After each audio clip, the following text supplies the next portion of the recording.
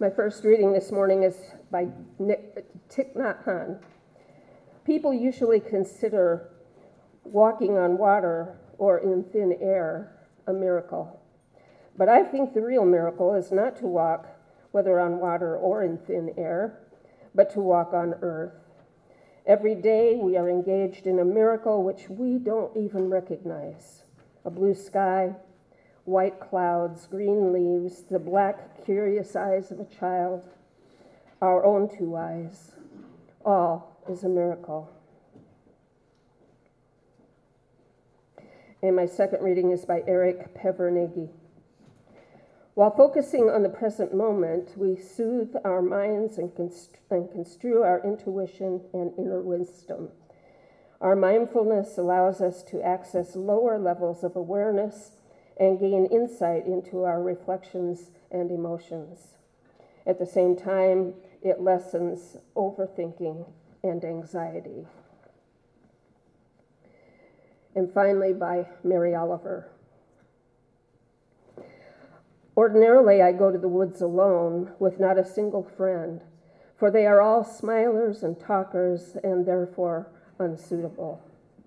I don't really want to be witnessed talking to the catbirds or hugging the old black oak tree. I have ways of praying, as you no doubt have your own. Besides, when I am alone, I can become invisible. I can sit on top of a dune, as motionless as an uprise of weeds, until the foxes run by unconcerned. I can hear the almost unhearable sound of the roses singing. I wanted to end my readings and begin my sermon this morning with this poem from Mary Oliver because I so relate to it. For my entire life, until I came to Memphis and Neshoba about 12 years ago, I lived in Elkhart, Indiana, right on the Michigan line.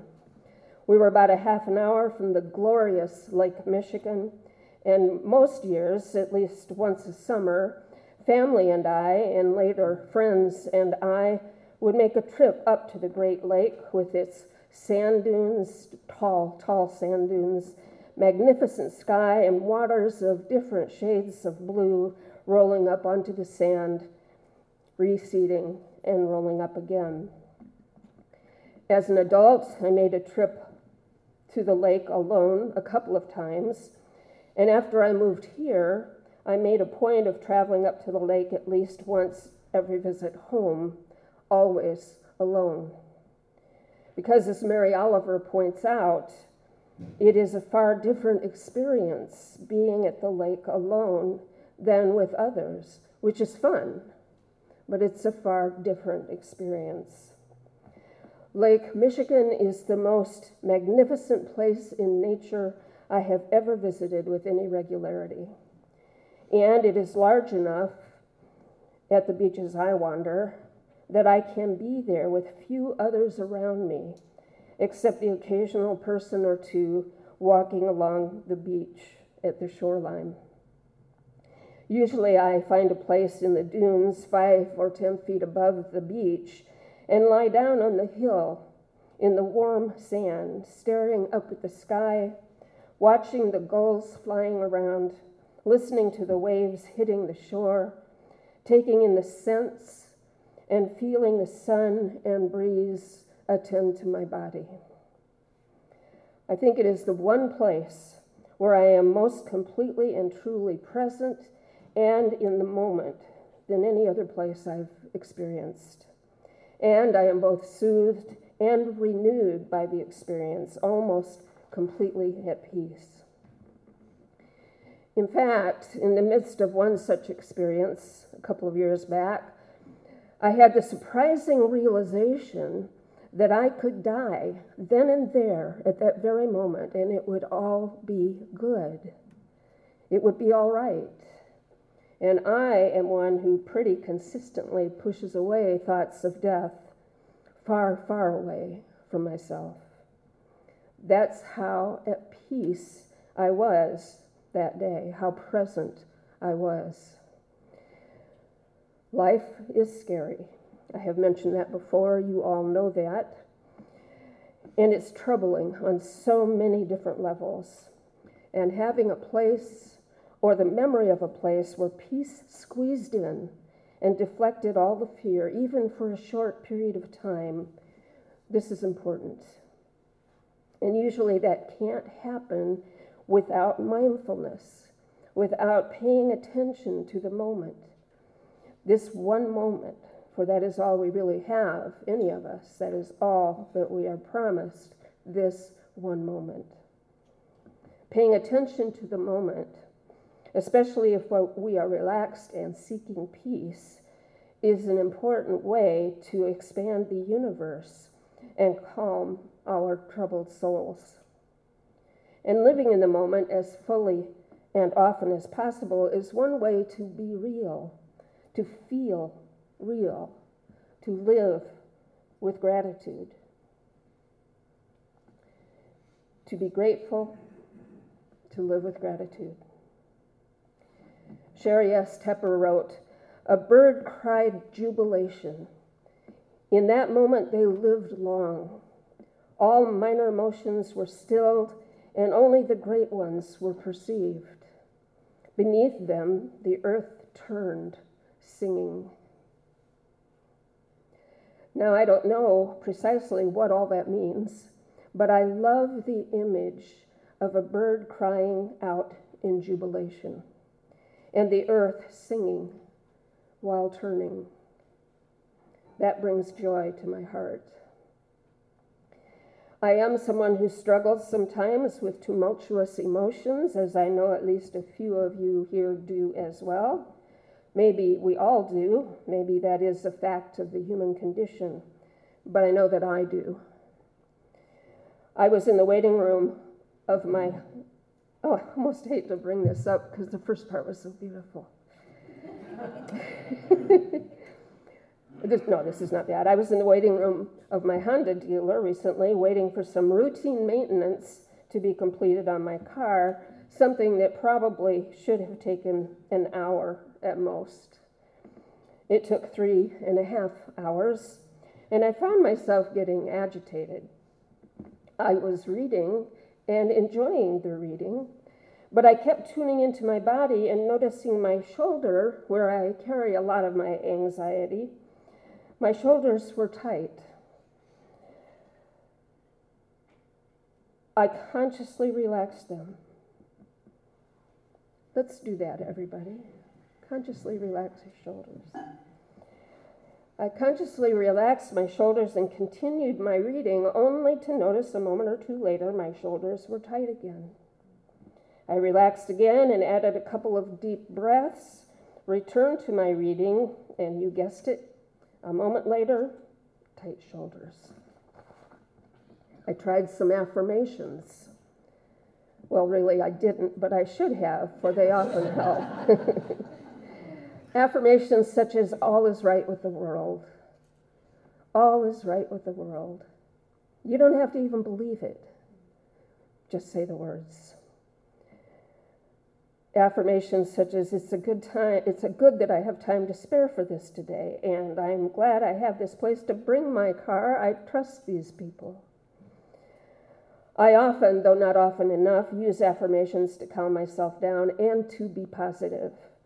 I read once long ago that you tend to draw to you that which you think about. And so I am intentional about thinking of positive outcomes, not only for myself, but for people I care about and for the world in general. Can't hurt, right? The world is a troubled place where lots and lots of people, pets and animals suffer, and where the very lands and waters suffer too in the grip of climate change and environmental degradation. But the world is also a wonderfully beautiful place, magnificent, majestic, mysterious, and therefore our joy and excitement and for our love. But again, we have to be in the moment, focused on whatever portion of the world we are experiencing for it to become a part of us and we it. This does not require any sort of huge process, such as joining a meditation group or anything like that, although that certainly is a useful thing to do on many levels. But it does require being intentional about taking time to notice and feel and appreciate. Writing a few words of reminder and sticking them up on the bathroom mirror can help, but you also have to be intentional about noticing that reminder note every day. Having an in-the-moment partner to whom you can report occasionally is helpful. Journaling is very helpful. But don't make any of it such a chore that you won't follow through.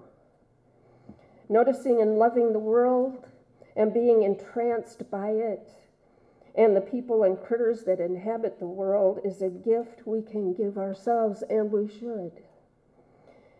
And here, let me add that this should be a few moments of full focus and full attention. Put your cell phones down. Put your screens down. Take your earbuds out just for a bit so that you can be real and notice the real world.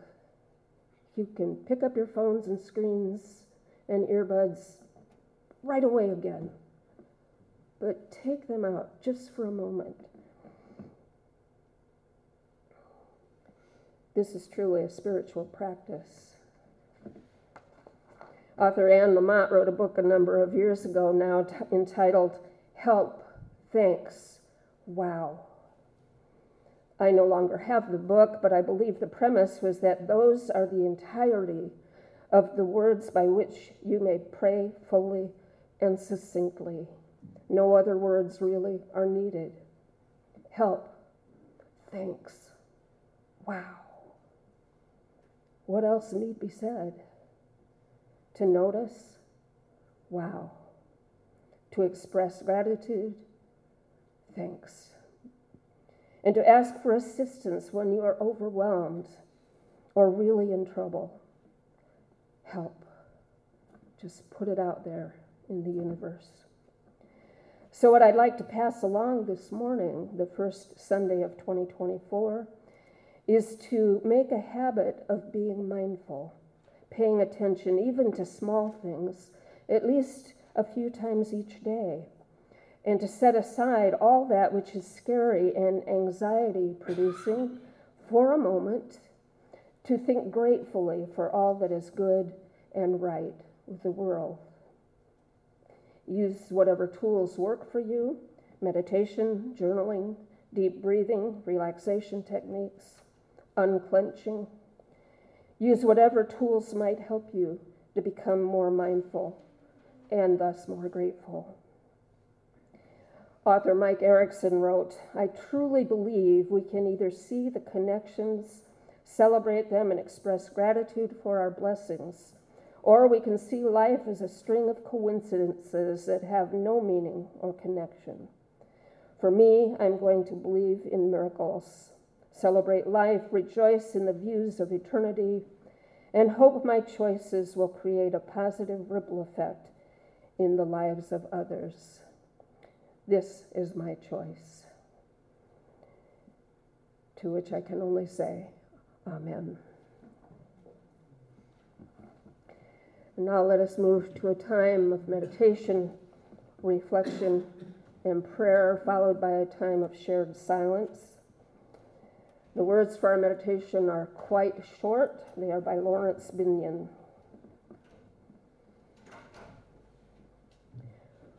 We too should make ourselves empty, that the great soul of the universe may fill us with its breath. I'm going to say that again. We too should make ourselves empty, that the great soul of the universe may fill us with its breath.